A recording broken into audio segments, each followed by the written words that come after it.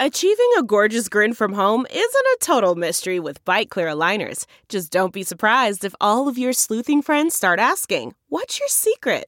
Begin by ordering your at-home impression kit today for only $14.95. Byte Clear aligners are doctor-directed and delivered to your door. Treatment costs thousands less than braces. Plus, they offer flexible financing, accept eligible insurance, and you can pay with your HSA FSA. Get 80% off your impression kit when you use code WONDERY at Byte.com. That's BYTE.com. Start your confidence journey today with Byte. Man, that sunset is gorgeous. Grill, patio, sunset. Hard to get better than that. Unless you're browsing Carvana's inventory while you soak it all in. Oh, burger time. So sit back, get comfortable. Carvana's got thousands of cars under $20,000 just waiting for you. I could stay here forever. Carvana, where car buying meets comfort, meets convenience. Download the app or visit Carvana.com today. Delve into the shadows of the mind with Sleeping Dogs, a gripping murder mystery starring Academy Award winner Russell Crowe. Now available on digital. Crowe portrays an ex-homicide detective unraveling a brutal murder he can't recall. Uncovering secrets from his past, he learns a chilling truth. It's best to let sleeping dogs lie. Visit sleepingdogsmovie.com/Wondery to watch Sleeping Dogs, now on digital. That's sleepingdogsmovie.com/Wondery. Welcome to episode 109 with my guest, listener Claire Lafar. I'm Paul Gilmartin. This is the Mental Illness Happy Hour. 90 minutes of honesty about all the battles in our heads, from medically diagnosed conditions and past traumas to everyday compulsive negative thinking. This show is not meant to be a substitute for professional mental counseling. It's not a doctor's office. It's more like a waiting room. It doesn't suck. The website for this show is mentalpod.com. There's all kinds of stuff you can do there. You can join the forum. There's so many different threads that have been started on various subjects. In fact, while I'm thinking of it, I have started a thread about meetups, and one of the sub-threads underneath that is the Bridgetown Comedy Festival, which I am going to April 18th through the 20th. And so any information about shows and meeting places will be posted on that thread, so go there for it. You can also email me. Well, I guess I should tell you that the shows that are going to happen there in Portland, April 18th through 20, that Thursday night, it's not a show so much as at 8 o'clock on Thursday night, the 18th, we're going to do kind of a group recording at Lewis and Clark College, which is about 15 minutes south of Portland, I'm told. And a student there has been nice enough to reserve a conference room. And so I thought it would be fun to have people bring and print out surveys that they relate to, that other people have filled out, and get on mic and talk about why they relate to what that person's feeling and going through. So I'm not really sure exactly how it's all going to shake out, but if you want to reserve a spot at that, it's free. It isn't going to cost anything. Email me at mentalpod@gmail.com, and I'll forward that to Maddie, who is one of the students there at Lewis and Clark, and she is spearheading this. And yes, so for the directions and everything, go to that forum thread. The festival shows that I'm doing in Portland at the Bridgetown Comedy Festival, I'm doing 4 shows. Friday night I have one at 7 o'clock doing my jackass satirical character. Then on Saturday at 2 o'clock we're doing a live version of the Mental Illness Happy Hour show.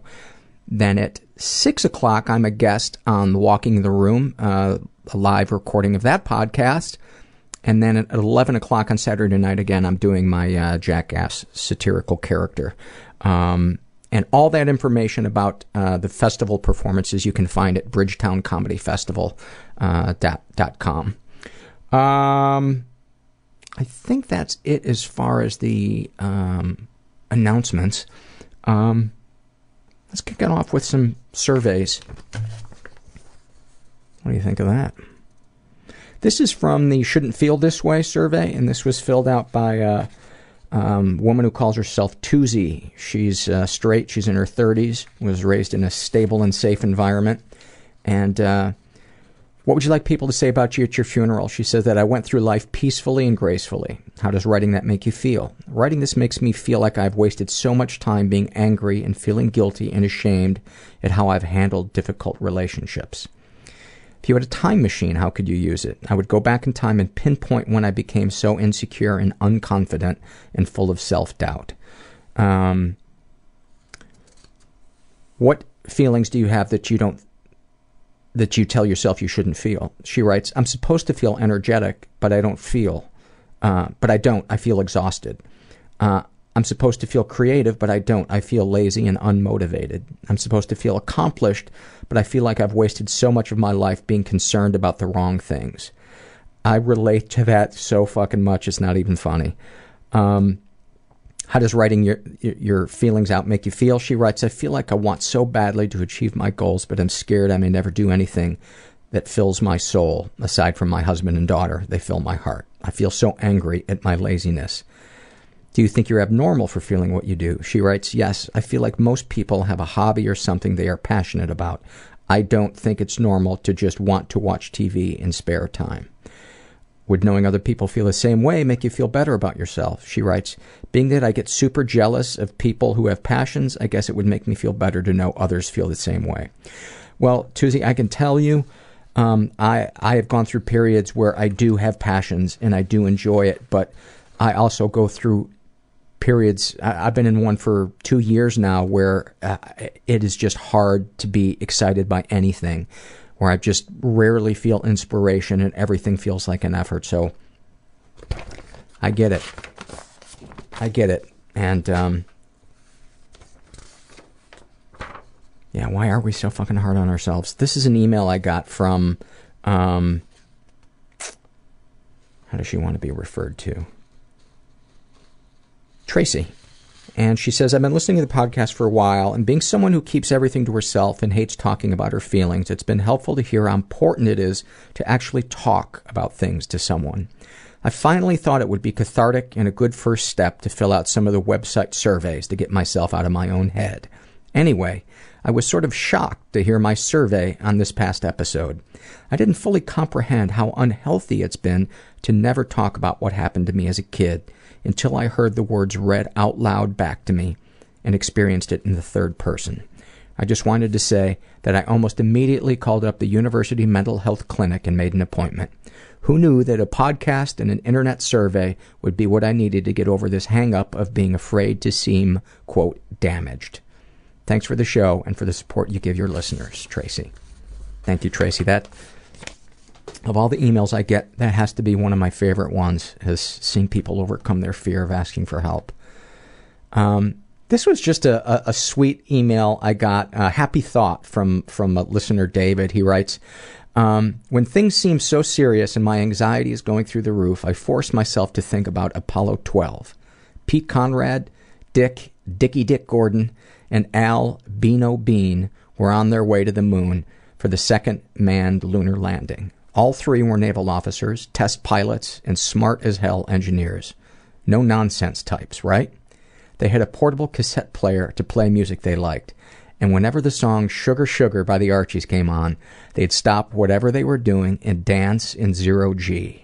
For some reason, I smile when I think about three guys, astronauts, military officers, engineers, traveling through deep space, going to the fucking moon, dancing to the Archies. How cool. Every human being has weird thoughts going through their head. Oh God, it's so embarrassing. I'm afraid I'll never get another job again. That I will die and will have not been special. My brain has the gift of seeing the terrible. A million-pound tourniquet being turned against my chest that was constant. Then I started sabotaging my own career. Wanting to die and... to stop him from feeling any joy. That is...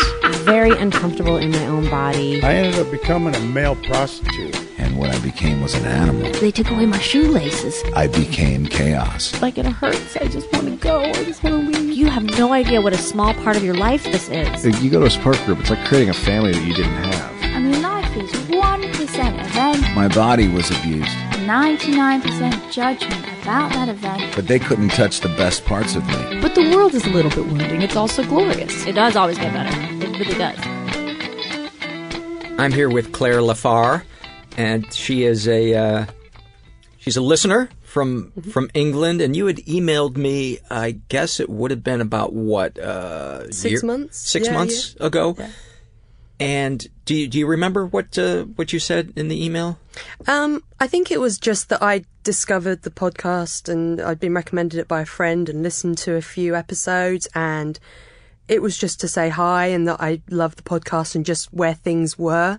And I was at a time where there was kind of a few changes going on and I was being a bit braver than I had been. So I think we got talking really because of that. Mm-hmm. Yeah.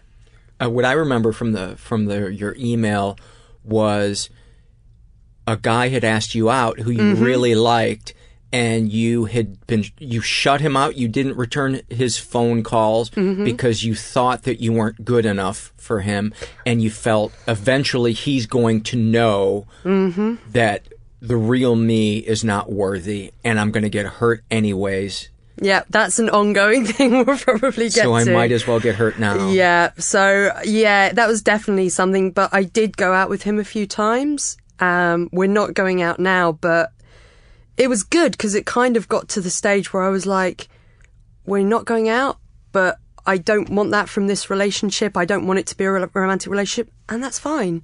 And it's the two things that you can say, I don't even want to try, or I have to try too much because I'm giving up on it for the wrong reasons. And it wasn't meant to be, I guess. But yeah, we had a good time. But the fact that you went out with him, I think was great, that you overcame that fear of this is going to be disastrous, so I might as well ignite the bomb myself rather than. And I'm a control freak. A control freak with low self-esteem. What a wonderful combination. I will choose the ways that I hurt myself so that other people don't hurt me. And that, I guess, in a survival sense, that makes total sense because in your mind, life is about pain. So at least I will control the pain. Exactly. Yeah. Yeah. But that's such a sad, small way to go through life. Exactly, and it's very lonely. Yeah. So. And you were also pushing your friends away. I was, which is what I tend to do when I feel very low. I tend to get it where I'm like, well, I feel really low and I'm not going to be any fun, so no one's going to want to hang out, so I'm going to not hang out with them. I'm going to spare them. I'm going to spare them the melodramatic drama that is my life. Which never works because my friends love me, I love them, and seeing your friends does bring you out of it, and you need to, if anything helps me when I feel down, it's being busy and seeing people and making plans is the best thing, because otherwise you've got things to look forward to, otherwise you just wallow, and that's what I tend to do. Anyway. So what happens when... Describe for me, if you would, what happens when it begins to turn and you're not in that place. How does it start? Do you mean to the more... To where you want to push people away? What does it feel like? What thoughts go through your head? Is there something that triggers it? I do have a few triggers, which I've worked out, and that's only from kind of therapy and doing a lot of work on myself and observing my mum, which we'll probably get to as well. And... We don't talk about parents on this show. We'll leave them out of this. It's usually with change. Change is like a big thing, and I now can anticipate it. If there's going to be a change, I'm going to have a new job, or there's going to be a change in management of my job, or a move, that will definitely affect my mood. Because it is like it just shakes everything that you know. And even though it might be a good change, I definitely feel the dip in my mood, and I start getting worried because it's a change and it makes you realise where you are in your life. And then I start going, oh my God, I'm not married and I don't have children and I don't have this and I don't own a house. And then it's just like a snowball. It just builds and then it just gets worse and worse. And then you're lying in bed, not answering the phone and, eating cereal out the box, which is what I do.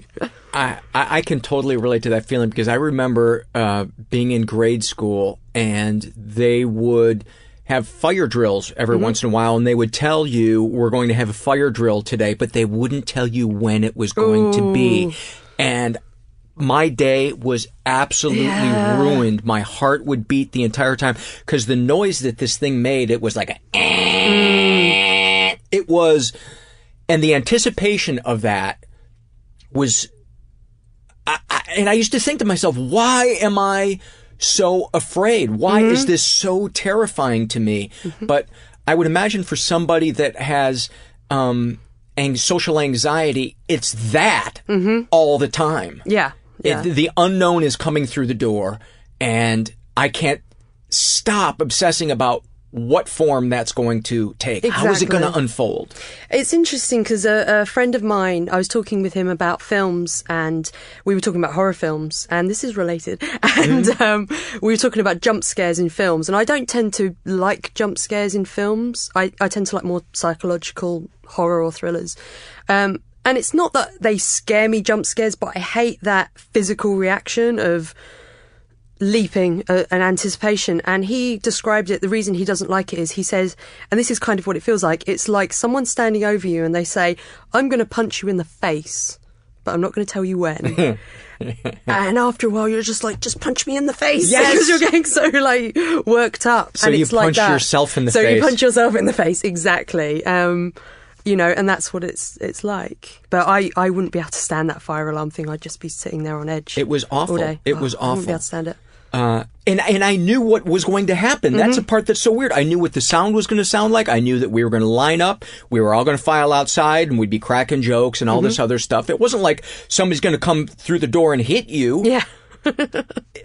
So I can't imagine what it's like to have crippling social anxiety. I certainly know what it's like to have social anxiety, but crippling social anxiety. My heart goes out to anybody that deals with that on a daily basis. So let's talk about your mum.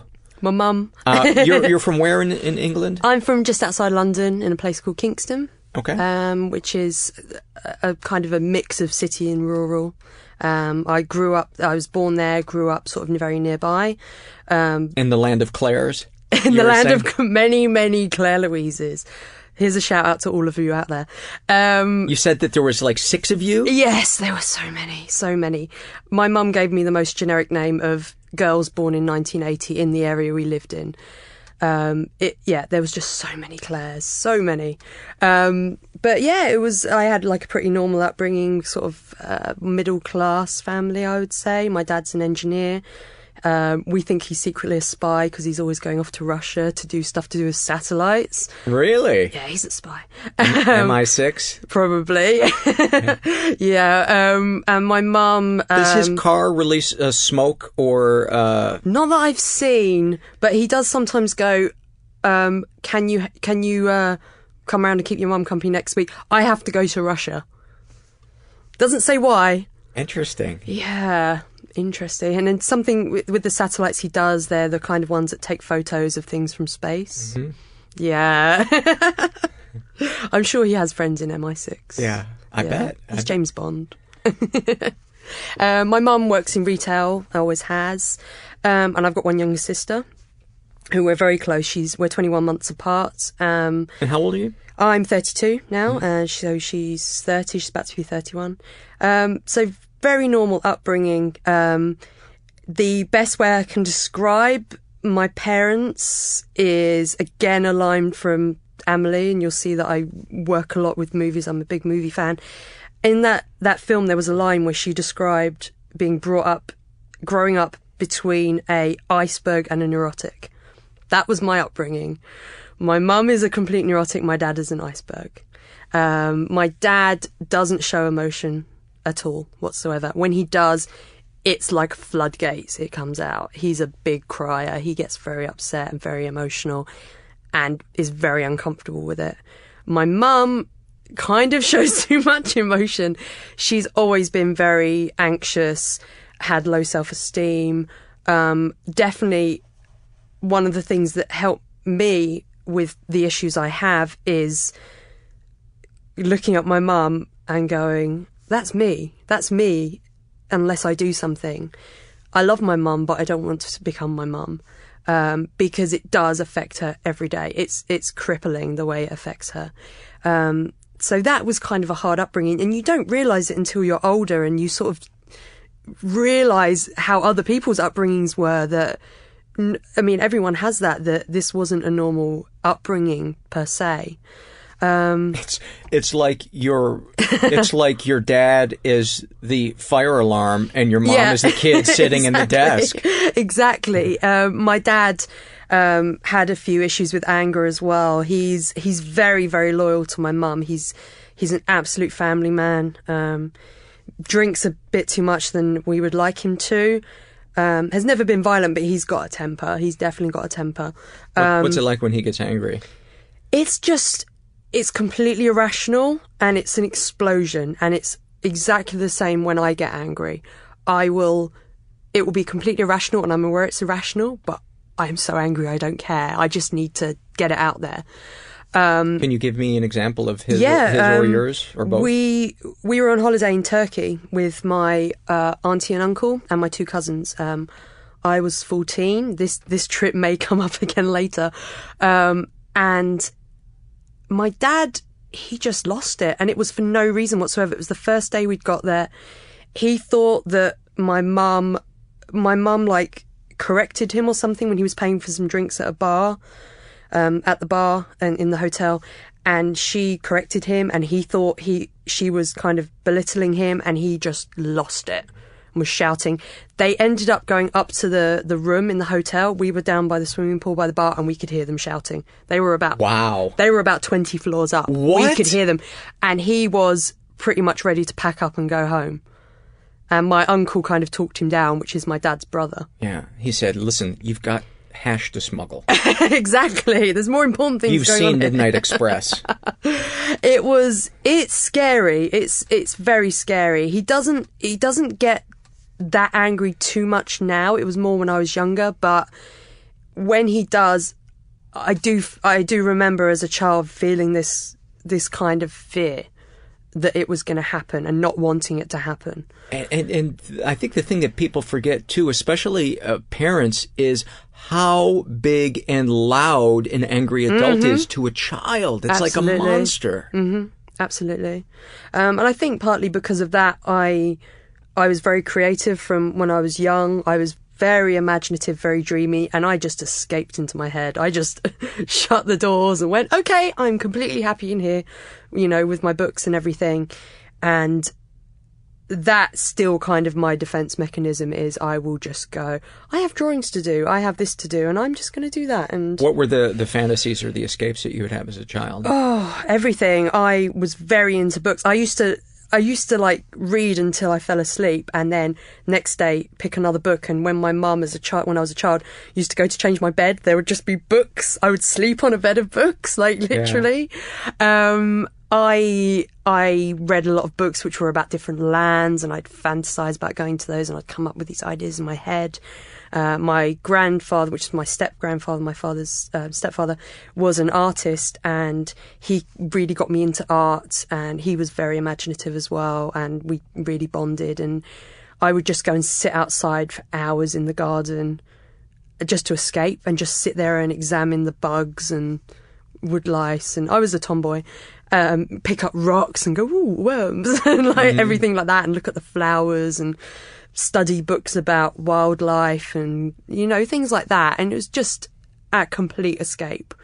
And then, I'd be so excited about stuff, and I'd bring it to my dad and go, Dad, look at this. And no reaction. He just wasn't there. He was in his own head. And I think that's still where he is.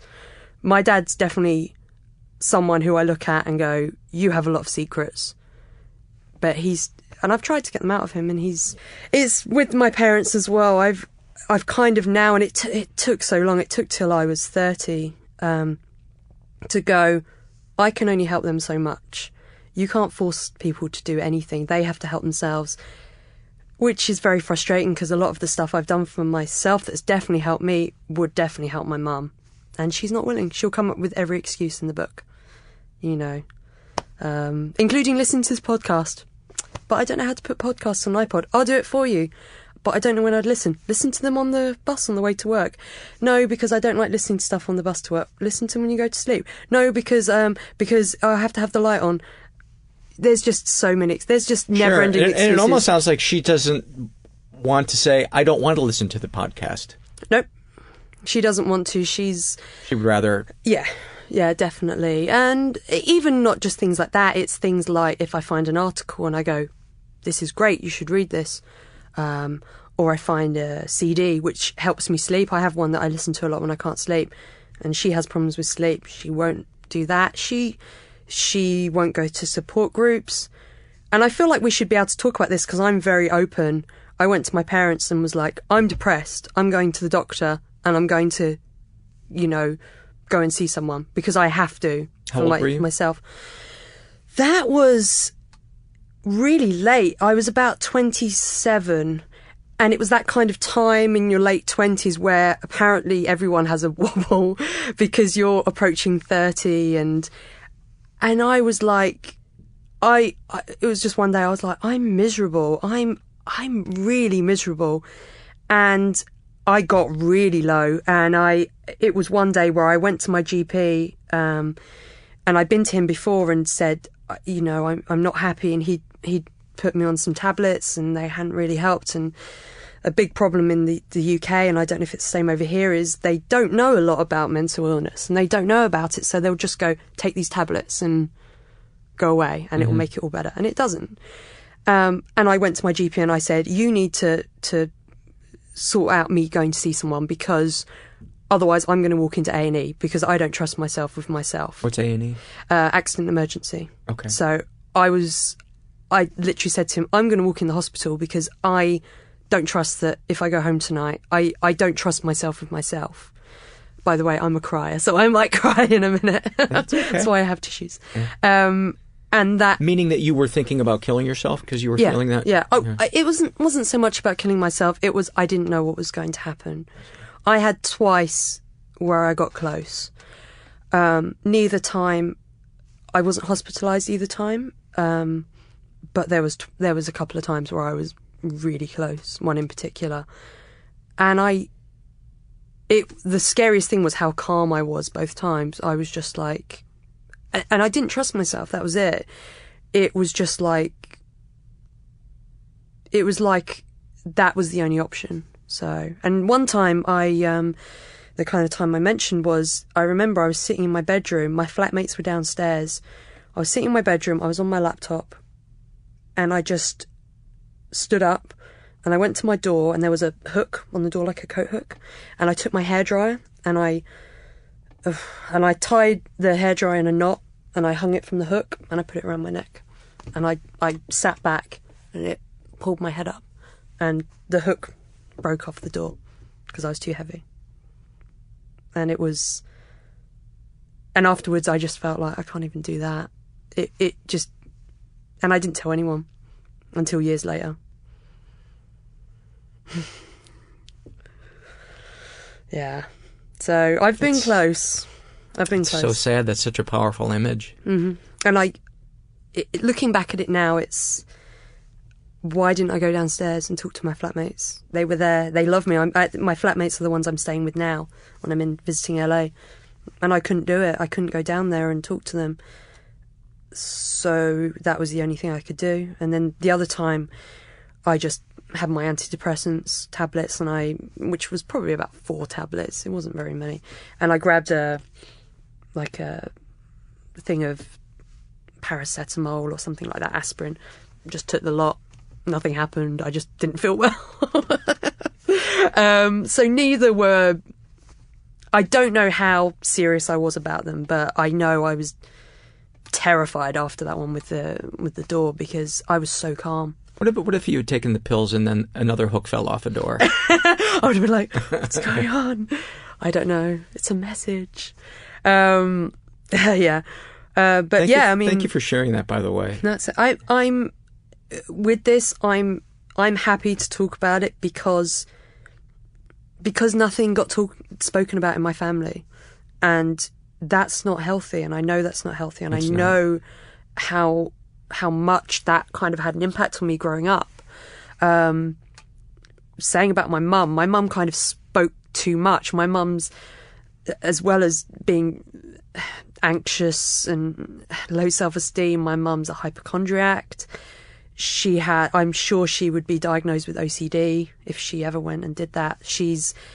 It's very hard with my mum to tell when there's a genuine problem, which is why I think I mentioned to you before, that's one of my fears. I'm terrified that she will genuinely be ill, and my first thought will be, it's just my mum.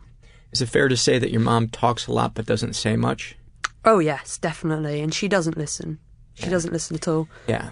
I have a parent who's like that, and it's very frustrating because it's like it almost reminds me of The Honeymooners, where Norton makes that big flourish to sit down, and you just want to go, just get to the fucking point, sit down. It drives you crazy because it's all talk and there's nothing of substance in there, or if it is, it's got multiple kind of angles that it's working, and there's some manipulation in there, and there's no directness. Yeah. There's no directness. She has this real thing, which is only in about the last 5 years that I've just gone, I'm not putting up with your bullshit with it. And I don't.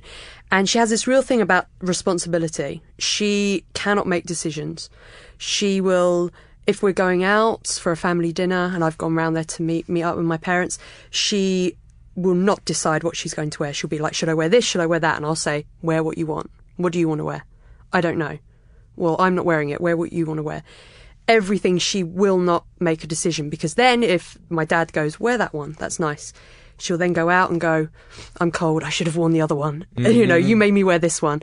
And it's all about taking responsibility. And I think it's because she has no faith in herself. She is too scared to go, this is what I want to do. And I won't put up with it now. I'm like, you do what you want. I'm not going to do it. I'm not going to be the person who says, no, wear the sandals, don't wear the trainers, so that 10 minutes later she's saying about how her feet hurt because she's wearing the sandals. She sounds to me like a classic example of somebody that doesn't know what their own needs are, who just defines their life by how other people react or treat them. Yeah. And that is a recipe for insanity. It is, and probably depressed would be my guess. That that type of anxiety. One of the hallmarks of depression is an inability to make decisions or difficulty making decisions. And there's so many aspects to depression that people, when they think about depression, they think about the sad person staring out the window, and there are so many other aspects to depression. There's the anxiety, there's rage. A lot of people don't realize that rage is very, very common with people that are depressed. They can be a lot more angry than sad. But it's good that you are starting to see that, wow, it's a circus that I can't control, and what I do have control over is how much I expose myself to this. Yeah, that's it. My sister as well is the same. We're both very aware of it. My sister kind of gets a bit more upset about it. She's always been a bit more under pressure from my mum. My mum wants grandchildren, and she hasn't got any yet. And she wants us to get married and have a traditional wedding. Has she considered abducting? She should. I have said to her, if she pays me enough money, I'll be an incubator and then she can take the baby away. But I decided early on I don't want children. That's just a personal decision. I don't mind children. I don't tend to get fuzzy over babies. I'm just not that way.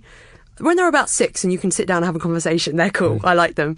But my sister gets a lot of pressure from her because my sister's getting married, and my mum will really play it up, say, well, all my friends have grandchildren, all my friends, and I'm not getting any younger, and I'm, and I have health problems, and, and I would like, yeah. And my sister's just like, gets very upset because of that. My mum's given up on putting pressure on me because I've just turned around flat out and gone, I'm not having kids. I'm not getting married. I don't know who I'm marrying yet. It might be a man. It might be a woman. I don't know. I'm not even thinking about it. And that to me is also one. And I'm not. I hope this podcast doesn't come across as me trying to say, bag on parents. That was that generation. They're certainly doing the best that they can. I'm so glad that I didn't have to be raised by their parents. But what I want to talk about is the effect of not dealing with that stuff that has not only on their lives but on our lives. And your mom, to me, sounds like a classic example of when you don't learn how to say what your needs are, your neediness comes out in another way. It's gonna come out. And it comes out in, oh, I'm getting older. All my friends are having kids. Because if she could ask for her needs, the needs that are essential to any human being, that any person should have, which is to be treated with respect, to be listened to be loved, to be comforted, to, be protected or whatever, she probably wouldn't be saying those things because there would be a certain sense of peace and of comfort in her own skin. But when we don't get to feel that comfort in our own skin, then we begin to try to squeeze that from the people around us and drive them crazy. And we can never get enough juice from somebody else to satisfy ourselves. And I guess that's the point that I wanted to make. But I don't. I hope this doesn't sound like every episode is about how shitty were your parents. No, it's about what we do with the stuff that we dealt with and where we are now that I want the focus and the highlight to be. But we have to deal with that. We have to start with point A where all that stuff happened otherwise there's no context to it. That's what I want to say. Well, saying about parents as well, my mum's parents, my grandparents, my grandmother's still alive, my grandfather isn't. My grandfather was very unafraid to show his affection for my mum. He had 2 sons before my mum. My grandmother is not affectionate at all. If you go and give her a hug, my grandmother's northern, you go and give her a hug, she's like, oh, get off, this kind of thing. And she's just not affectionate, at all. So, I think about it and I think my mum grew up and she got affection from her father, because her mother was not affectionate, and my dad can be affectionate, but he doesn't talk about stuff. He won't sit and talk about how my mum feels. And then my grandfather passed away, and that, of course, that affected her. That's that person in her life. And she's not close with her brothers. And how else can that affect you and how you then treat your children? So she is kind of slightly clingy, I guess, with me and my sister. Like the amount of times where if she's sitting down and I'm leaving, and I'll give her a hug and it's just holding onto your neck that bit too longer and you're pulling away and, it's very like she just wants you to stay and I don't know. I can see where it comes from. And I can see it with my dad as well, with his parents. And it's just like and I can see how my parents have affected me and if I had kids. And there's something too that is that fucks you up a little bit especially when you're a kid and you hug your parent and you feel that it's you always comforting your parent and not your parent comforting you. Oh yeah. Yeah. And there's it when you feel it.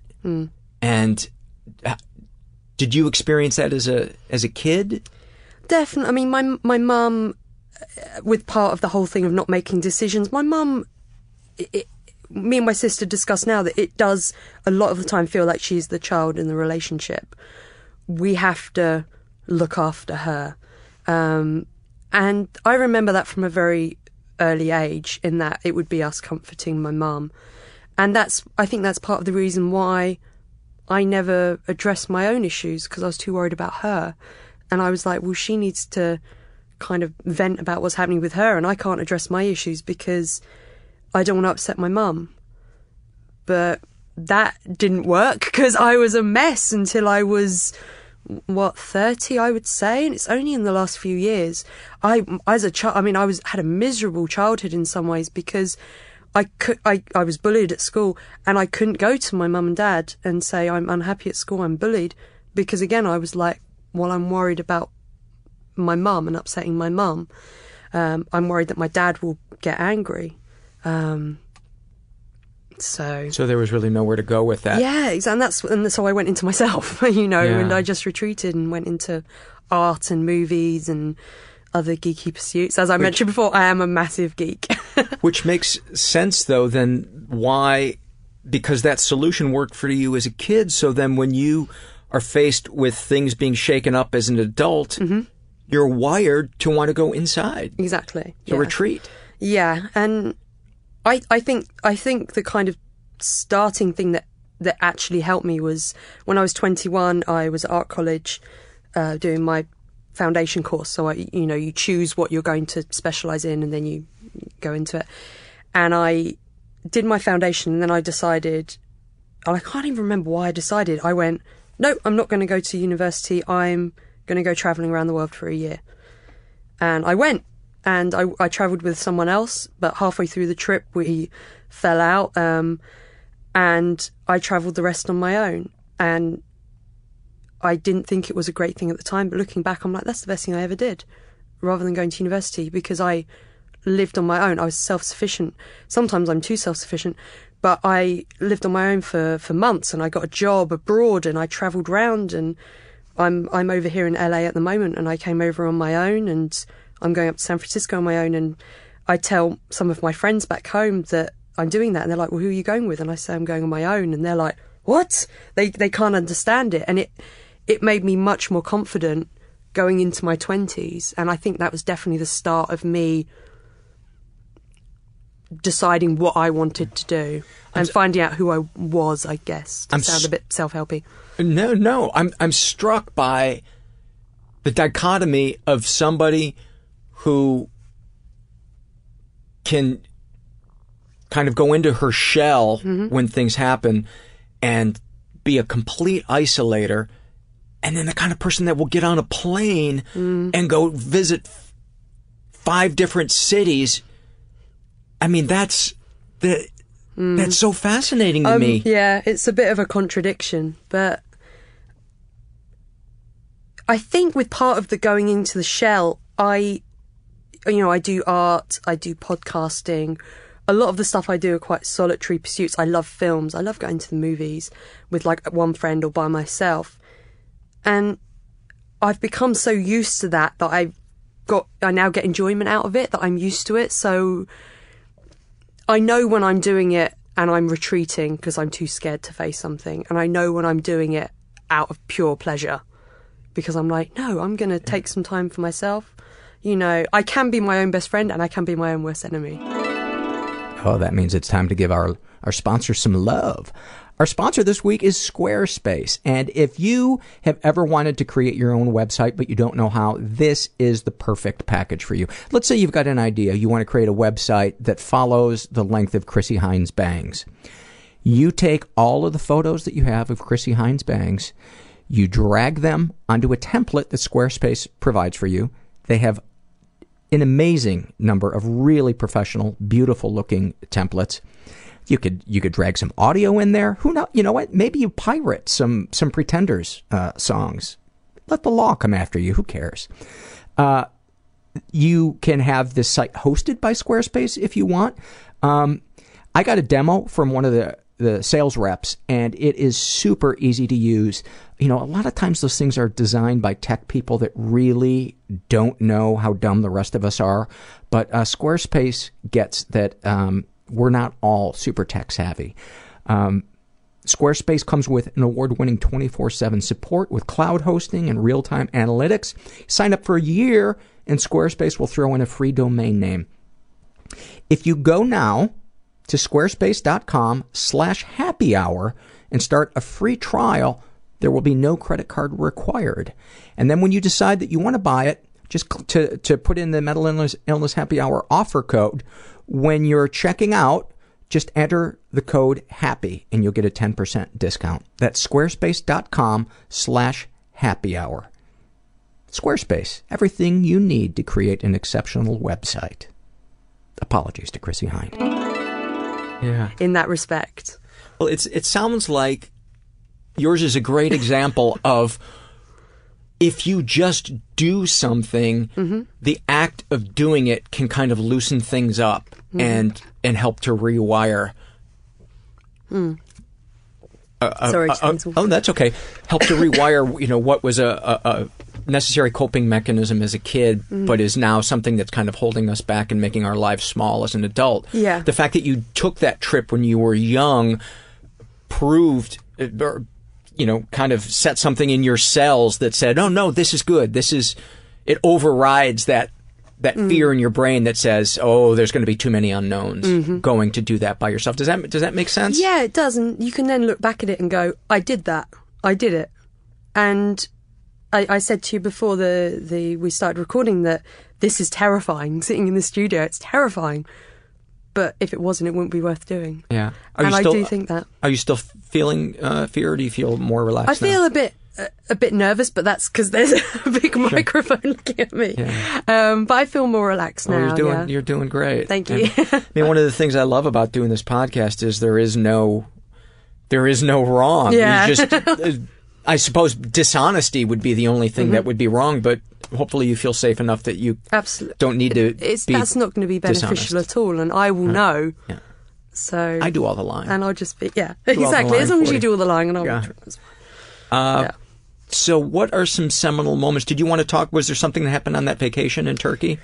Yes, there was, kind of linking in with some moments. As I mentioned, I was kind of bullied from an early age, and because I was very sickly when I was young, there were problems with when my mum had me, and I had problems with my eyes when I was younger, and I have asthma, so I was just very sickly, and so I didn't do sports, and I was thin, and I liked reading, and I was a loner, so I was a target. And I got bullied verbally and physically a lot at school. I mean physically, I mean, being hit, bruises, not hit so much, but there was a lot where I'd be sitting at my desk and someone would have their back to me, like their chair, and they would just shove their chair out, and I would hit the table, like under the ribs, and I'd be bruised and I'd start wheezing. I had it once where I had like a handful of like grass thrown in my face when I was asthmatic, and I was very sickly with asthma and hay fever, and they would do that because it would affect me. And I also had it where I remember once at school, and I was probably about 7, 8 maybe, and I had there was like the group of boys, and they just came up to me and like just pulled my dress up, pulled my pants down, and laughed. And at such an early age that, I didn't think of it, but that definitely had an effect on me. And this does link into Turkey. When I was in Turkey, I was 14, and we went on a tour, and I was on the tour bus, and my family were asleep. This was on the same trip. And there was a tour guide, and he basically molested me. There's no other way to put it. And and I froze, and I couldn't do anything, and I still beat myself up about that. And I just sat there, and he put his hand down up my t-shirt, because I was wearing a t-shirt, and I had like jeans on or shorts or something, I can't remember, and he put his hand down those, and I just froze, and I couldn't move them. My dad was right there, and all that was going through my head was, if I tell my dad, he's going to be so angry. He's going to be so angry. Oh my God. He's going to kill this guy. Oh my God. And I couldn't do anything, and that definitely did affect me because I am very independent, and as we mentioned before, I do still have that anxiety about dates and about that side of it, and that's definitely from that. And and by the way, the freezing, I cannot tell you the number of emails I read and survey responses of people, boys and girls, who had that happen to them. They always talk about fight or flight, but freeze is the third F, and it is, God, I think it's as common as those other two. So many instances of people, and then they blame themselves because they didn't do anything. But I know that feeling. You feel you're almost like you leave your body, and mouth becomes frozen and your face gets hot and your stomach falls and you don't even... There's, I read, again, going to someone else's words because I'm not that articulate. I read Watership Down when I was very young and I reread it a few years ago. And there's the line in it where he basically says about the rabbit going Tharn, in a state of Tharn. And that really stuck with me because it's the rabbit in the headlights that just freezes and just lets the car coming at it just take it away. And I was like, that's it. That's exactly what it was. That's exactly how it felt. I just froze. I had no control. Like you said, you just leave and you don't know how you're going to react. And everyone says, well, why didn't you do something? Why didn't you push? They don't understand. And the predator, I would imagine, in their mind, they're looking for anything that tells them that this is okay. So in his mind, she's not stopping me. So, who knows? Maybe even if you had said something, he would have still done it. But, God, it's such a, that is...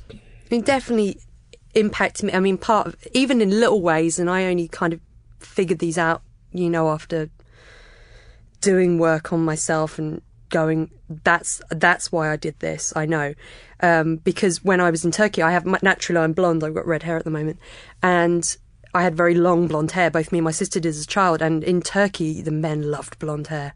They loved it. They would come up to us and they'd stroke our hair and they would... That is beyond creepy. Say stuff about our hair as a focus.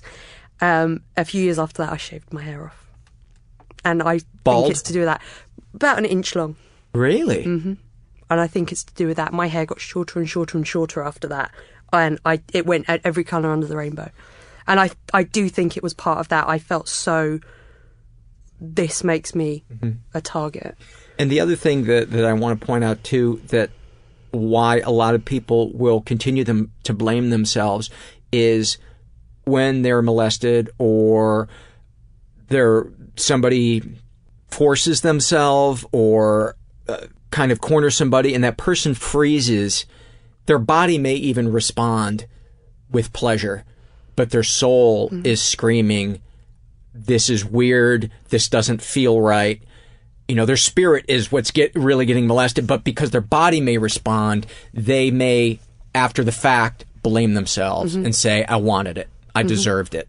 Yeah, but it's what it does to your spirit. Exactly, and it's like when you've said before on the podcast, and and there is that little voice in my head when I'm telling you this, and I'm saying, yeah, but I wasn't raped by my father, or it wasn't repeatedly and everything, and it is that thing, but it had such an effect on me, and I know what effect it had Claire, on me. You were molested next to your father. Mm-hmm. Yeah, and that. Yeah.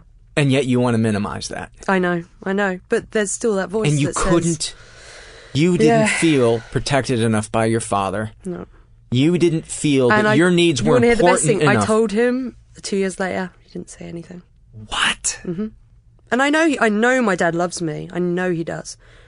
He won't talk about stuff like this. I'll say to him now, I'll go and see my parents and I'll be like, they'll go, how are you? And I'll go, yeah, I'm great. I went to support group the other night and it was great. And, I've been to the GP to talk about the tablets I'm on and I'm completely open with it. I came out as bisexual to my mum and dad about 3 years ago. It kind of also ties in, I mean, we can go into that if you want, which ties in with the thing in Turkey. And at the time, the first thing my mum said was, I really wish I'd done it a different way because I did the whole thing where I was crying and I was like, I've got something to tell you, which is like the worst thing because it's kind of like I'm getting upset because there's something wrong with it and there's not, and I should have been like, I'm fabulous and I'm bisexual, and but instead I got so worked up and I told my mum and dad, and the first thing my mum said was, does that mean I'm not going to have any grandchildren? Oh my God. Yeah. Thanks, Mum. They've never mentioned it since. And that is if anyone's listening, coming out is a huge thing in itself. And I would love it if at some point you did an episode on that because it is a huge thing. And I was also raised evangelical. So I was beating myself up about it in all directions. And I'm not now. I left the church when I was about 12. But, the thing is when you come out to someone and it's great if people go, yeah, that's fine. If they never mention it again, you just feel, I just feel like there's still a problem, because they don't want to talk about it. You need to talk about it still. It's like anything.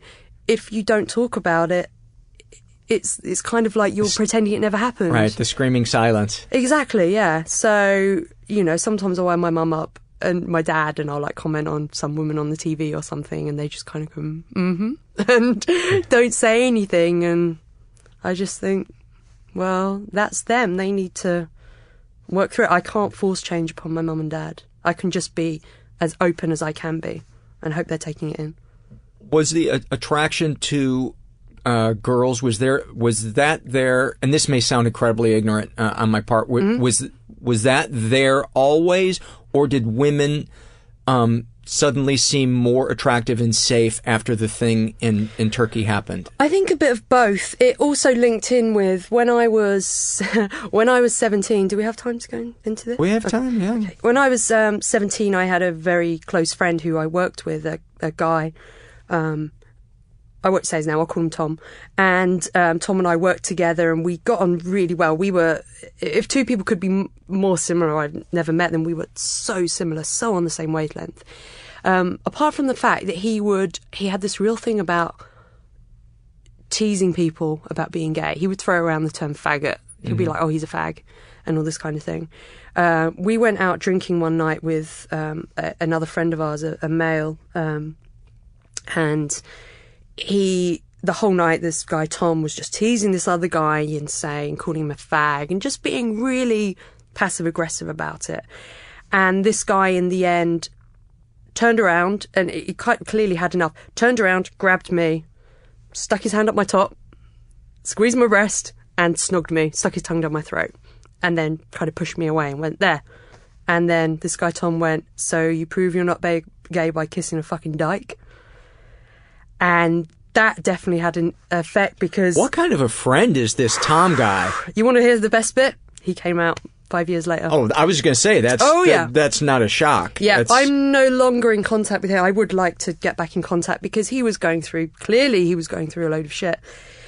About a year after that, he kind of got into some stuff I didn't want to get into, including drugs, and I kind of tried to do as much as I could, but I wasn't in a right place either, and in the end I had to go, you need to sort yourself out. And I can't imagine the kind of homophobia that was thrown around the kitchen table of Tom when he was a kid. Oh yeah, it must have been terrifying. He was from South Africa as well. He had a very strict upbringing, a very strict religious upbringing, so I'm sure it did.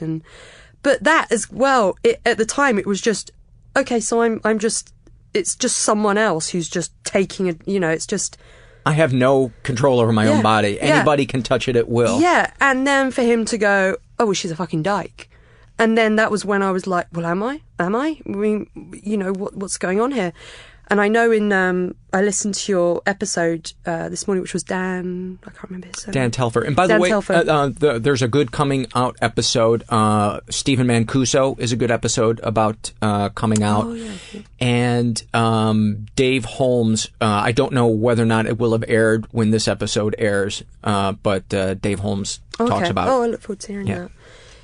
I listened to his one, and he kind of mentioned about, wondering about his sexuality and saying, I wish I was gay because then there would be a reason for this. And I had points, and I don't want to go coming out as bisexual is harder than coming out as gay because it's still the effect it has on you. But I would be like, well, I must be gay. And then I'd kind of go down that thing, and then I'd kind of beat myself up for that. And then I'd see a guy and be like, oh, guy's so hot, and then be like, well, I'm not gay, so I must be straight, but I'm not straight, what am I? And that was really difficult. And then I, as you said, I was like, am I just thinking this because of what's happened to me? And it's not. And I'm now at the point now, and it's not even about sex. It's just, I'll see someone and go, that person's attractive, what gender are they? It's not the first thing awesome. I think of, and I'm completely happy with that. And and I will talk about it, and I'll be very open about it.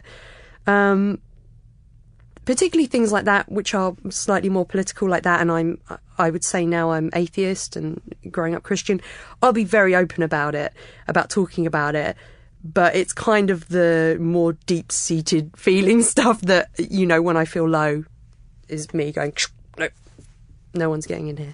Yeah. So, but yeah. So I wanted to bring that up because I definitely think that had something to do with it. Because again, that was 14 and that was 17, and that was when I was starting to develop an interest.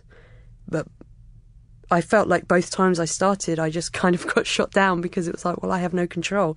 I'm just here for someone else to go, right, I'll have a bit of that. I'm an object. Yeah.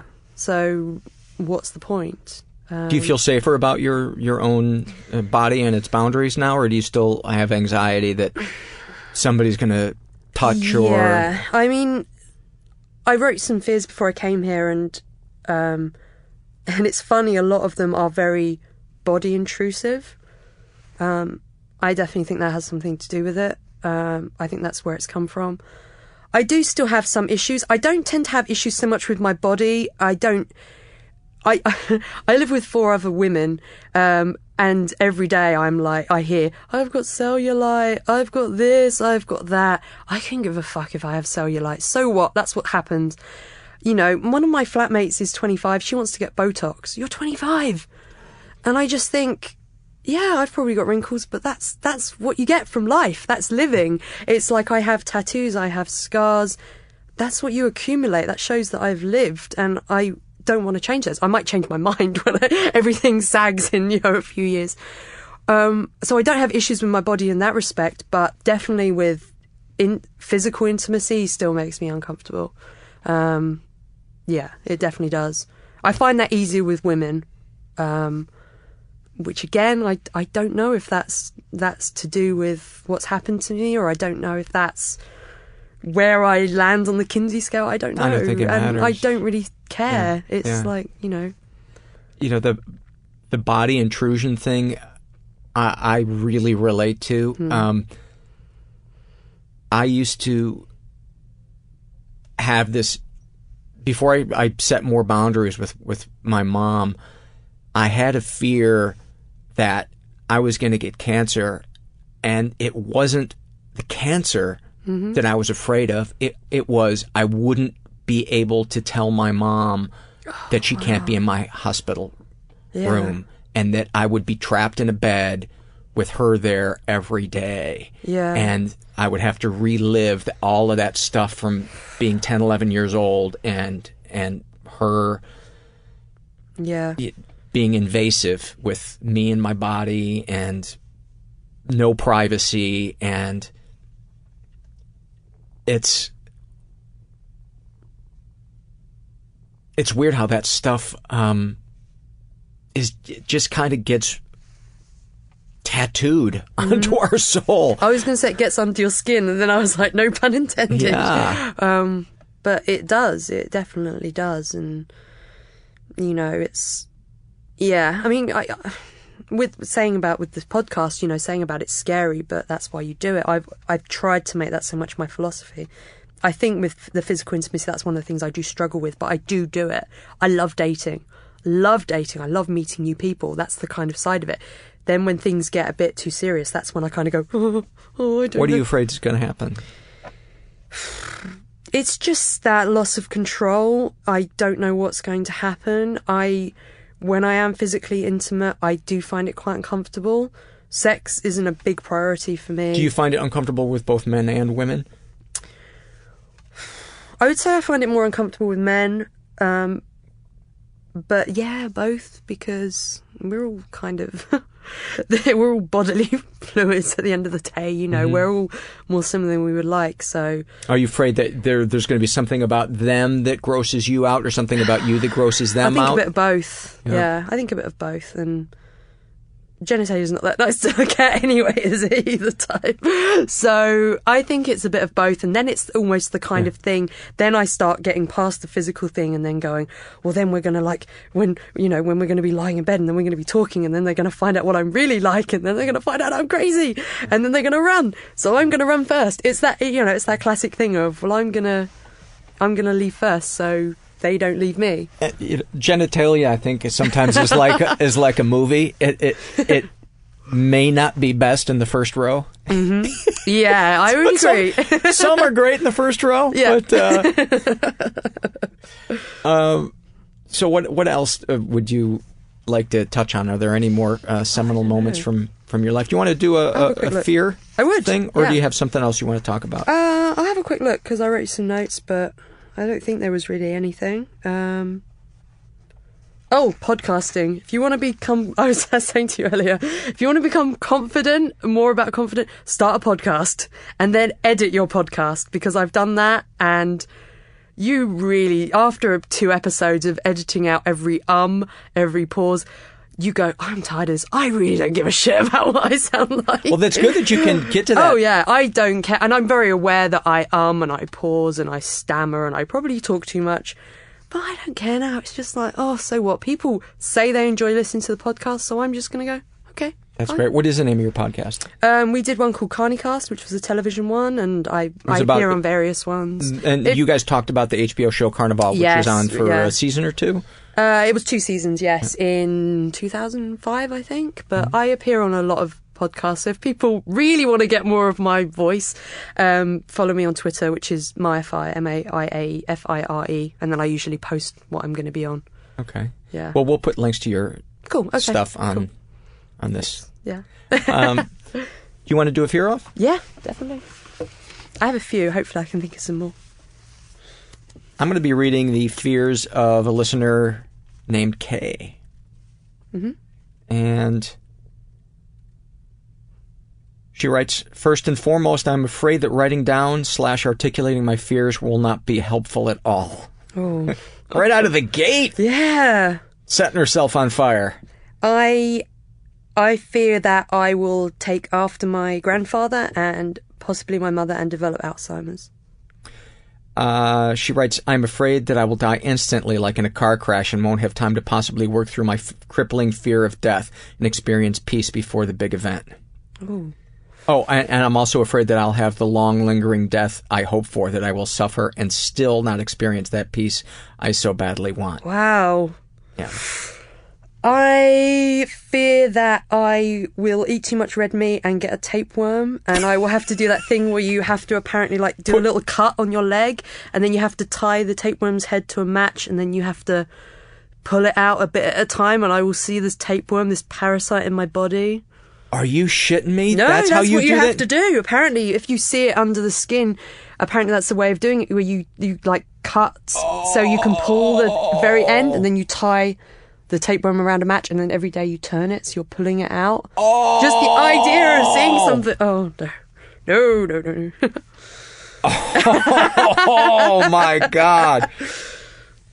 I don't know if that's general medical practice. All these doctors are going to write it now and go, no, that's what happens. I remember seeing that on something and just going, oh, my God. One of the worst nightmares I ever had one time was that there was a big tapeworm in my ass. And I woke up and told my wife this, and she laughed so hard.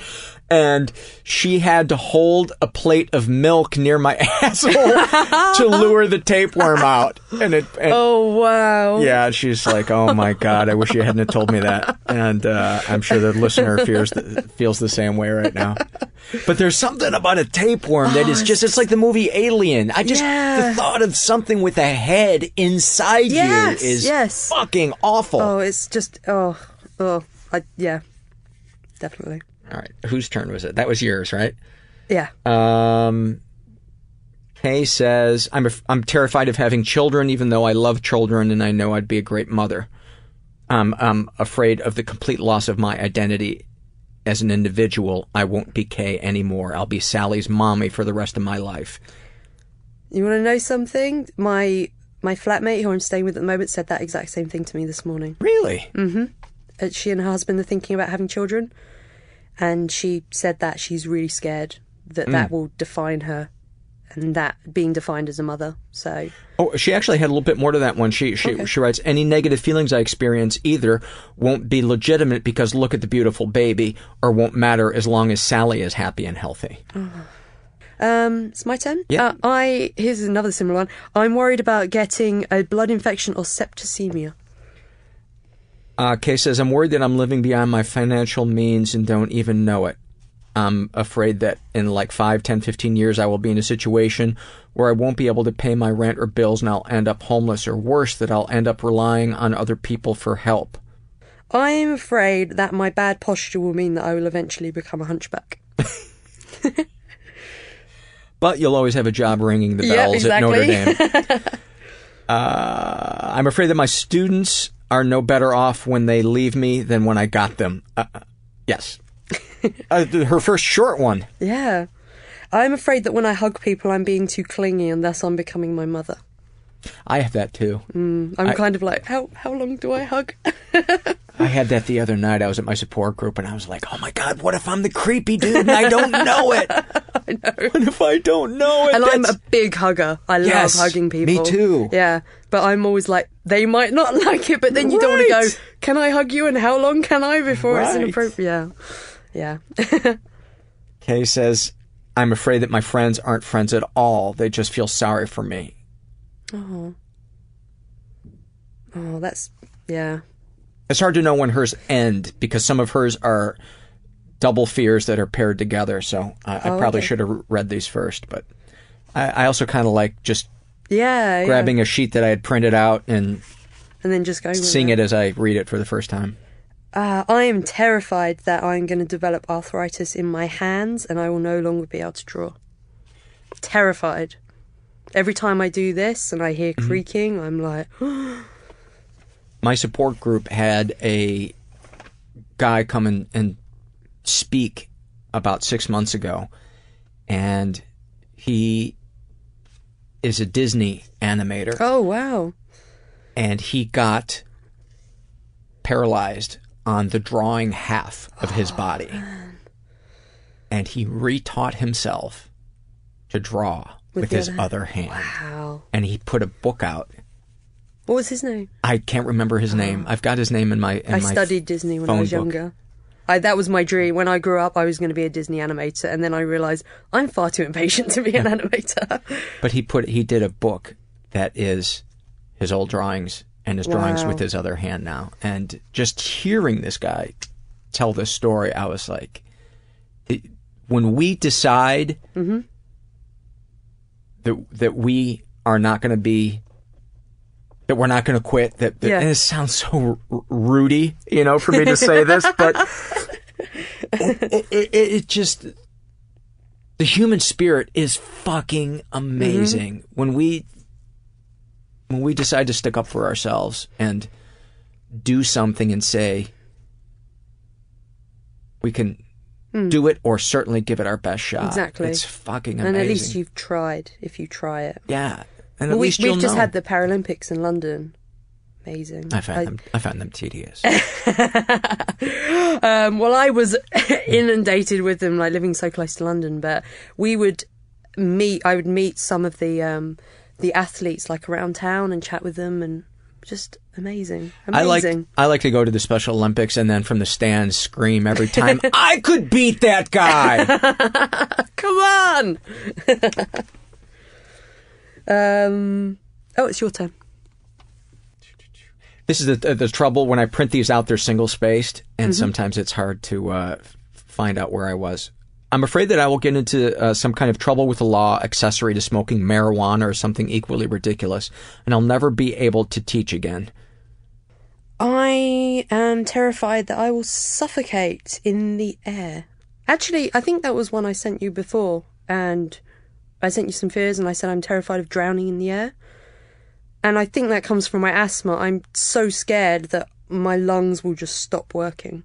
That must be scary. Jesus. I haven't had... I mean, my asthma now is manageable. I'm very wheezy in LA. I think it's the smog and the dust. And but I haven't had a severe attack since I was probably about 13. But it's still scary. It's just... I have to take drugs every day for it. But it's just the idea that my lungs will just give up and I'll drown in the air is terrifying. That is scary. Good luck with that. Kay writes, I'm afraid that I'll be in a life-threatening situation where I know exactly what to do, driving my car into deep water, for example. Undo seatbelt, break a window, swim out, swim parallel to the current until you get to shore. But I am physically unable to do it. Oh. I die anyway. And on the evening news, they say she could have saved her own life if she had only known. Follow these basic steps. These steps. Oh, man. I am scared of the too lates. I'm scared that, to be specific, I'm scared that I don't want children now, but I will when I'm 65, and it will be too late. Yeah. Or I'm scared that I will have wanted to do something and it's too late. I think that one's really, really common, but I think that one lives inside of us. Mm-hmm. Yeah, I think it's part of that thing that you say about I'm not enough, I'm not doing enough, and you're just I've blown it. Scared. Yeah, exactly. I've blown it. My Yeah. path has been wrong. Mm-hmm. There is nothing like those moments in life when you say, I love the path I'm on. I love all the bumps that I've been through. Though they were necessary for me to be the person I am and to be in this position right now. And I'm just gonna love the fucking hand that I've been dealt. Yeah. There's a couple of twos in there, but there's some aces. And exactly. Yeah. I think going back to the art thing, I've got quite a dark sense of humor, and I love like dark comedy, and I don't mind the macabre. My poor dad, to go off on a tangent, sorry. The last 3 times that me and my dad have had like a day out in London, and he's like, right, let's go and do something touristy. And where do you want to go? First time we went to a prison museum. These were all my choices. Second time, we went to Highgate Cemetery, which is this gorgeous old Victorian cemetery, which is beautiful to look at and find out the history of it. The third time we went to the LifeWorks exhibit, which is skinned animals, and it's all about anatomy. Oh my God. My poor dad is just like, this is so macabre. But I love it, and I definitely think that has come from the dark kind of places I've been in my head, and it's gone into my art, and it means I'm less scared of it. And I was looking at these like skinned animals, and I was like, it's beautiful. It's like the anatomy, and it was amazing. My dad was just like, it's a skinned elephant. What the hell, you know? And so that's getting a positive out of it, and I can look at it and go, well, I wouldn't have that unless I'd been through all this. And I find a comfort from things that are definitely that are dark. Mm-hmm. My favourite film's Harold and Maude. Oh, that's a beautiful, beautiful movie. Love it. I love that. It's hilarious. That scene, or that tableau where it's sunset and you just see the hearse driving in the distance. Yeah, it's such a good. That's when I'm going up to San Francisco. I'm going to go and look at, I think, a couple of the places they filmed at. But Hal Ashby was an incredible director. Yeah, he was. Yeah, and I love Cat Stevens as well. That started my Cat Stevens love. I think Harold and Maude. All right, let's do a couple more fears, and then let's get into some loves. Okay. Let's see. Kay says, I'm terrified that my epileptic student will have a seizure in my class. I will do everything exactly right, but she will die anyway. All of my planning and practicing and perfectionism will have been for nothing.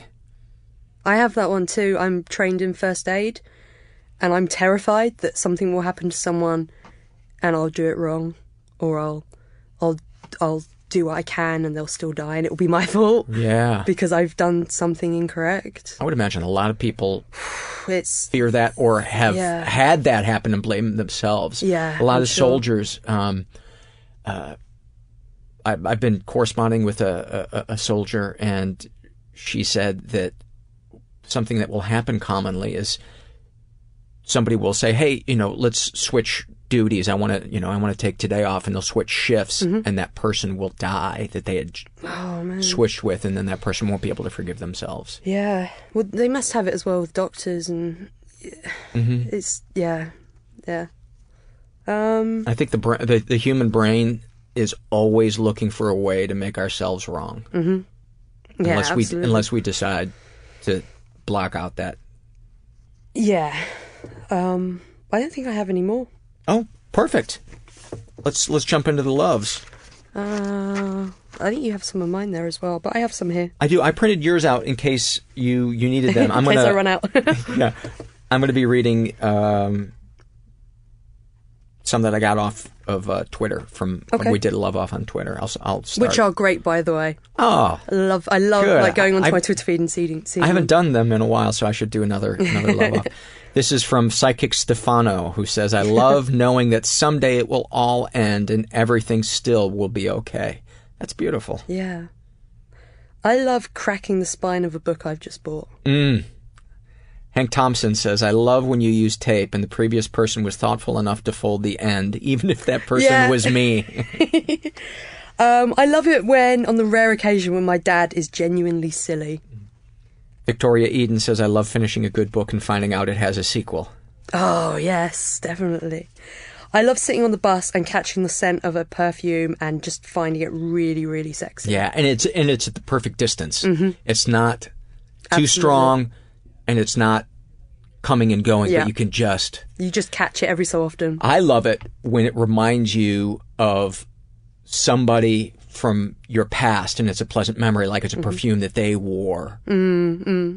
Just scents like that, it can just take you back like that. Bam. They say that your sense of smell is most closely related to emotion. Mm-hmm.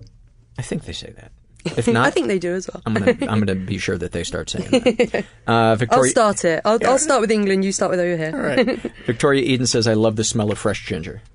I love when I'm getting the bus home and I'm sitting on the bus and I really, really have to pee, and then I get home and I just sit on the toilet and go, oh, and empty my bladder. I had that one yesterday where I was like, do I want to try wait in line to go to this public bathroom, or am I going to roll the dice and wait until I go home? And then I do this weird thing where I get home, but I was like, oh, I need to bring the garbage cans in. I'm gonna roll the dice again and see if I can make it. And then when I did finally go to the bathroom, it was almost like a shiver up your spine where it feels so I so do good. that. I love it. Yeah. Let's see. This is from Protagnostic. Says, I love stumbling into unexpected deeper truths. Oh, that's a great one. I love going on my lunch break at my work in my office and going down to the woods behind my office and picking blackberries directly off the bushes and eating them. There's nothing like picking fresh wild blackberries. berries. Lovely. Steve Young says, I love laughing with my friend the other night in a divey Chinese restaurant at my awesomely grammatically incorrect fortune. That's great. I love going to karaoke with a particular friend of mine and singing the entire Blues Brothers soundtrack. My friend who is nicknamed Jake and who calls me Elwood, by the way. Oh, wow. Steve Young writes, I love that you turned me on to Rana and Beverly. I love browsing old comics in a comic book store and finding one that is the exact one that I need. Oh, that's great. Mm-hmm. Steve Young also writes, and you'll probably like this one, I love how the pool in my building reminds me of a David Hockney painting. Yes. Awesome. I love being able to just smile and say thank you when someone gives me a compliment. I'll read some of the ones that you had sent to me a while ago. I love watching music videos by OK Go. Oh yeah. I love lucid dreaming. I love finishing a project that at one point I didn't believe I could even attempt. That's a great one. Mm-hmm. I love the lead up to electrical storms. I love the very short fur on my cat's nose. That's a great one. I love the fur on my dog's noses. Yeah, yeah. I love the way that my cat smells as well. You wrote, I love logging onto my email and discovering that someone has purchased one of my prints. Oh, that's got to be nice. Yeah, definitely. What is the address where people can buy your prints? I can't remember. I have an Etsy store which I sell prints on, and they're mainly stuff to do with pop culture. I sell postcards, but if you go on Etsy and look for Maya Fire, which is my Twitter name, and then you can find my store. M-A-I? A-F-I-R-E. Okay. Yep. We'll put a link. Okay. All right. Thanks. Whose turn? Your turn or your turn? I haven't got any more here. You're done? I can probably think of one. Well, I said earlier, I love Cat Stevens. And I'm going to read the one that's after that on your list. Mm-hmm. You wrote, I love when I am able to extinguish... Yes. I love when I am able to extinguish the wicks on my fire staff just as a song ends and time is just right. Well, I think that's a beautiful one to end on. Claire Lafar, thank you so much for being you. Thank you. Thank you for having me. I'm really happy to be here. And I hope you have a wonderful rest of your trip. Fingers crossed, yes. Thank you. Thanks. Many thanks to Claire. And she did have a great rest of her vacation. We taped that episode about, I guess it would have been about 6 months ago. Before I dive into some surveys and emails I want to take it out with, and we've got quite a few, I want to remind you guys that there are a couple of different ways that you can support this show. You can support it financially by going to the website, mentalpod.com, and making a one-time PayPal donation, or my favorite, a recurring monthly donation. You only have to set it up once, and then it just takes care of itself every month. You can do it for as little as $5 a month. We got some super generous people out there doing $20 a month, $25 a month. I appreciate even the person that does a single donation of $1. It all adds up to bringing me a little closer to my dream of supporting myself doing this show. You can support us financially also by shopping through our Amazon portal. It's on the homepage, right-hand side, about halfway down. It doesn't cost you anything. Amazon gives us a couple of nickels. You can also support us non-financially by going to iTunes, giving us a good rating. That boosts our ranking, brings more people to the show. And you can help us by spreading the word through social media about the podcast. All right. Let us get to some surveys. This one is from the Struggle in a Sentence survey, filled out by a woman who calls herself Seahawk, C-E-E-H-A-W-K-E. She's straight and in her 20s. And about her depression, she writes, like an all-encompassing fog that keeps everything good out and everything bad in. This makes me feel helpless, alone, and suicidal.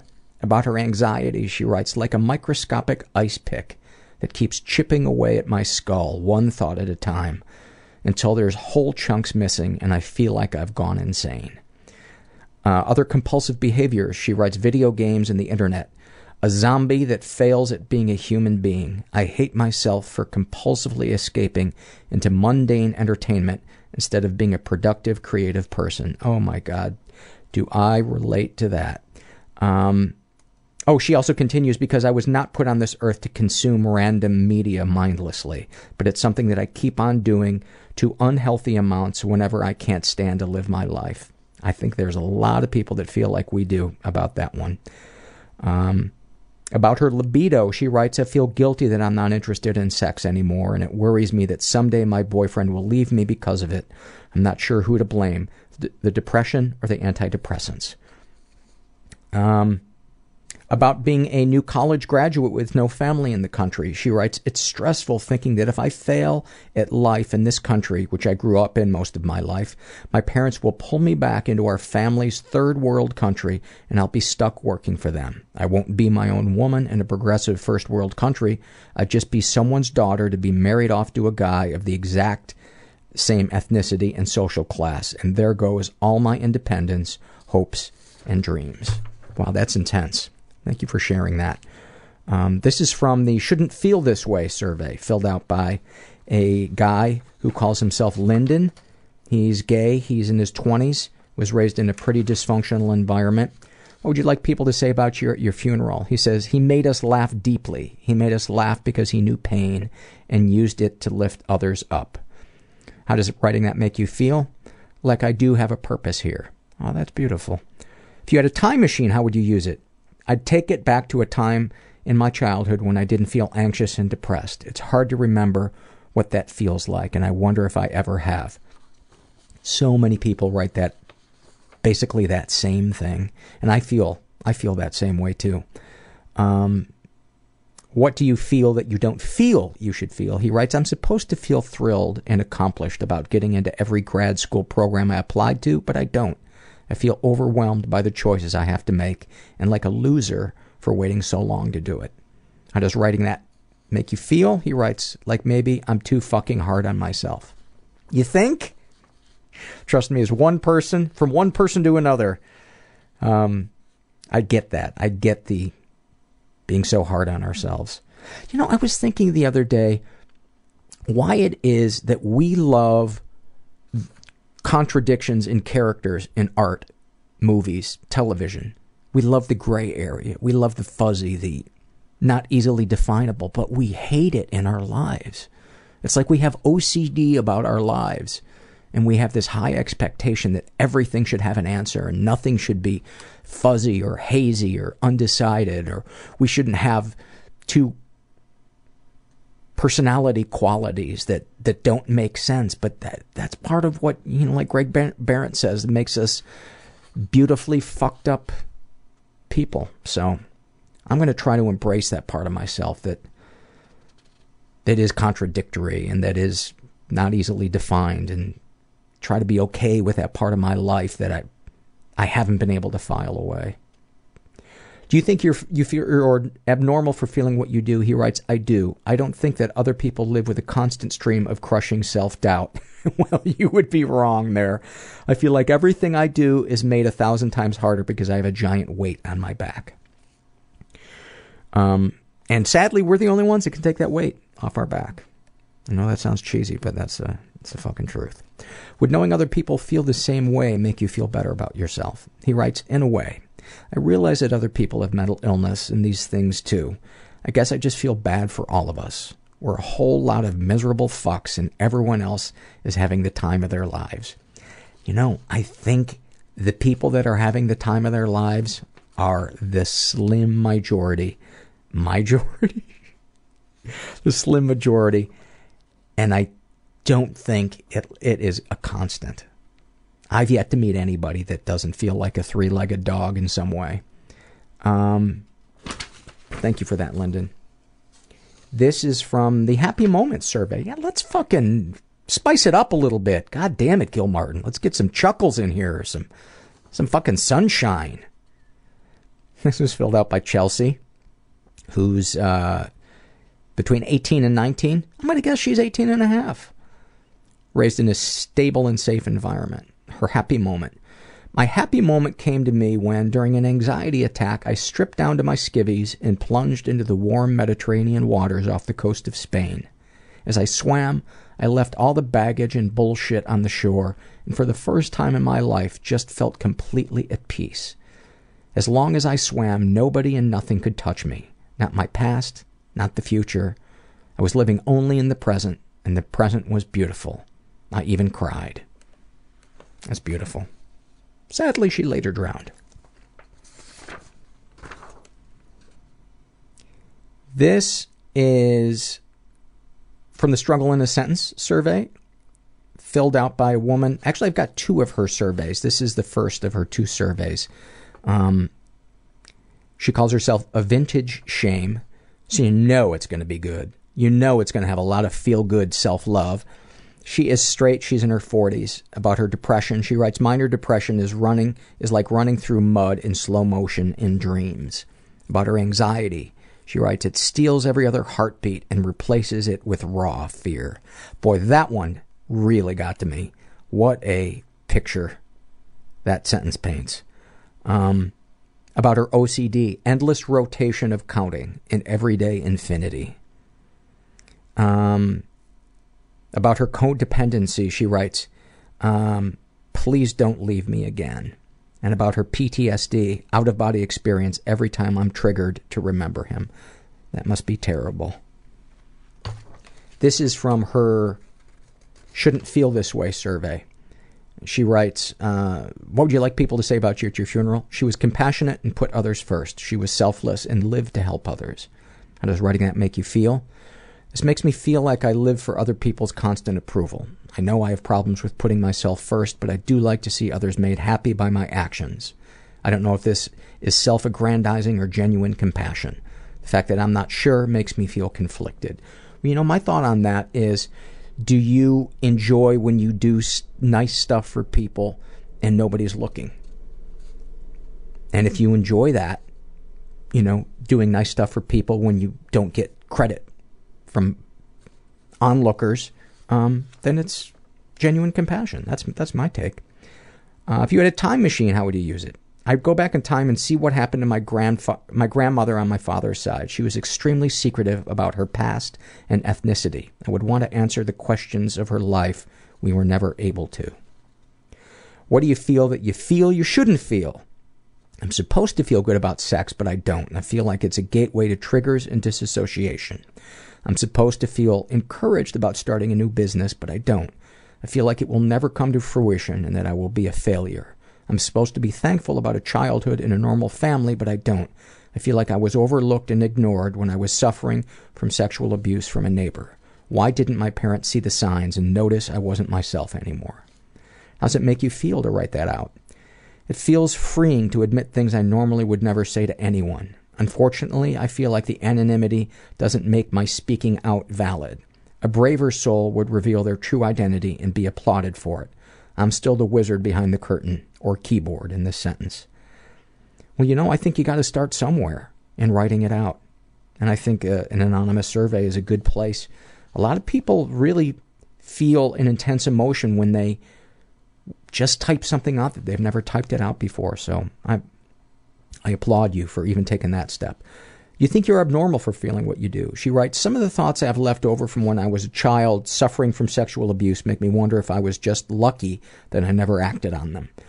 There were feelings of bestiality, intercourse with young kids, extreme OCD. Occasionally something will trigger these thoughts to return, but I would never act on them now. The shame with just remembering these thoughts is enough to make me disassociate. So I feel abnormal about long ago feelings, but stable in my ability to never act them out. Unless it's OCD. I still check outlets and count stairs.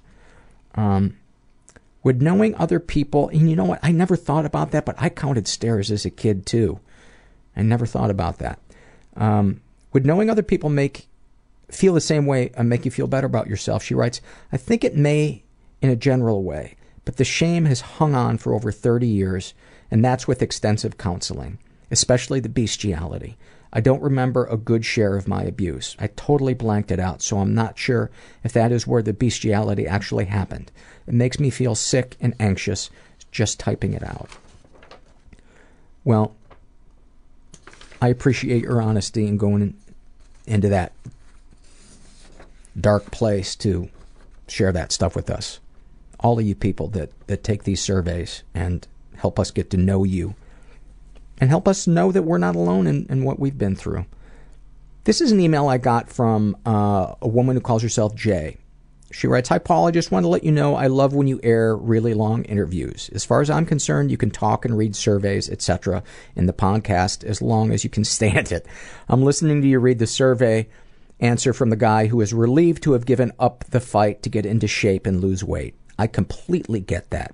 Something that I've learned lately is that survivors of child sexual assault often have issues with eating. I'm not assuming that this was the case for the guy, but just to say that usually where there's smoke, there's fire, i.e. there's always a reason for even the craziest thoughts, feelings, and even behaviors we have, and as long as we're not hurting others, we need to give ourselves a break. By the way, I hope the person from the previous interview is still listening. Because of your podcast, I've gathered the courage to tell my therapist the details of my childhood sexual assault. I've been trying to convince myself that I could heal just by talking about the experience generally without going through the specifics. Your encouragement to be completely honest with my therapist has helped me make major progress in a shorter time than I thought would be possible. That encouragement has also helped me be honest about my feelings about her, all my projections, insecurities, fears, loves, and all the crazy stuff that the therapist client brings up. I'm amazed at the freedom and relief that I'm experiencing, although it is not easy. Very challenging, totally worth it. Thank you, Jay. Love reading that. Love reading that. We're in the home stretch. 2 more. This is from the Shouldn't Feel This Way survey, filled out by a guy who calls himself S. He's straight. He's between 13 and 19. That's a pretty big age gap. He's between a baby and shitting himself in an old folks home. He's shitting himself either way. Actually, the joke would be he's not in diapers, but we can't get any more specific than that. He was raised in a stable and safe environment. What would you like people to say about you at your funeral? I would like them to say nothing and listen to my favorite albums. I kind of like that idea. How does writing that make you feel? It makes me feel discouraged because I doubt anyone would show up to my goddamn funeral except those who feel obligated. If you had a time machine, how would you use it? I would go back to the creation of this earth and witness everything. I am down for that. If you can get a 2-for-1, I will go there and watch it with you. That would be really cool. If you wouldn't be obliterated watching it being created. Hold on one second. I gotta pause something. There we go. What do you feel that you feel you shouldn't feel? I'm supposed to feel relief that I'm getting help concerning my anxiety, depression, and drug addictions, but I don't feel relieved at all. I realize that telling therapists, parents, and friends does nothing. I want to stay in my cocoon of social anxiety, depression, and substance abuse. I urge you, S, to be patient with the process. You know, you're only a teenager, and you got your whole life ahead of you. And I know I say this all the time on the podcast, but I really fucking mean it. Be patient. Be patient with yourself. How does writing your feelings out make you feel? He writes, it makes me feel as if I'm complaining and whining about something I should be grateful for. No, those are your feelings, man. Those are your feelings. And we feel what we feel.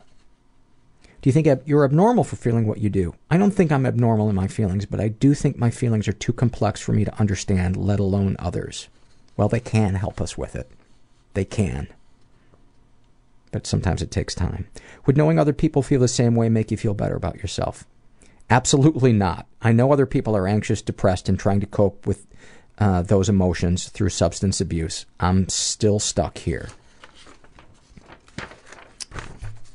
Well, buddy, I want to send you a big hug and let you know that you're not alone. And I thought this would be a fitting, happy moment to go on. It's kind of a bittersweet, happy moment to go out on, but when I read this one, I thought of you, and I thought of your survey response, and so I wanted to follow your survey up with this one. This is from the Happy Moment survey, filled out by a woman who's between 18 and 19, calls herself Heart. She says, I tried to kill myself about 6 months ago after I got discharged from the mental hospital ward. From the mental ward, my friends threw me an I love you party. They didn't know what happened. They just missed me while I was gone for over a week. As I was eating cake with my face on it, I thought, this is so much better than a funeral. It's amazing how my brain twisted everything up so bad before. I thought they didn't care and that everyone hated me and would breathe a sigh of relief if I died. Well, anybody else that's feeling stuck, I hope you know you're not alone, and I hope you know that we just got to be patient with the process sometimes. And I'm in it too, man. I've been in it for a couple of months, and it's comforting knowing that I've been through it before. That makes it easy. But those of you that haven't gotten a break from it, from the pain or the anxiety or the depression, you've never felt the clouds lift, trust us that have felt them lift, that it can happen. So hang in there, and you're not alone. And thanks for listening, and I hope I see some of you in Portland.